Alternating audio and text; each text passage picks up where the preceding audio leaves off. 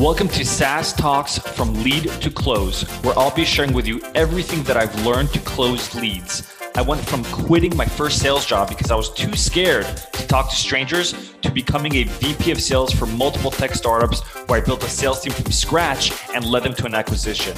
I'll teach you how to schedule more demos on your calendars, close at least 50% of your demos, and build a pipeline large enough so you're always hitting quota. If you're looking to scale, then turn the volume up. Hey everyone, thanks for listening to SaaS Talks from Lead to Close. I'm your host, Mor Asulin.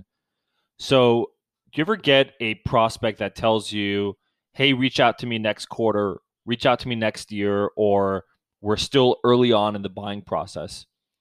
And so last week, I was on a call with a vendor. I'm looking for a software for my AEs.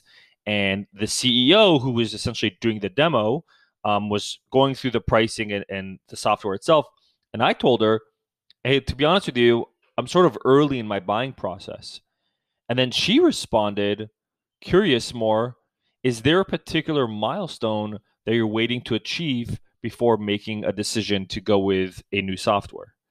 And I found that question to be phenomenal because it forced me to think about the next steps. It forced me to think about what is internal in my tasks that I need to complete, or am I just saying that I'm early in the buying process? It really allowed me to self-reflect.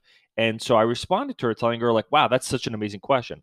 And I told her I would steal this response from her. So whenever you are on a call with a prospect and they're telling you that they're early on in the buying process for you to reach out next quarter, et cetera, whatever it is, anything that is essentially postponing the decision to purchase, ask them, hey, Mr. or Mrs. Prospect, curious, is there a particular milestone that you're waiting to achieve before making a decision?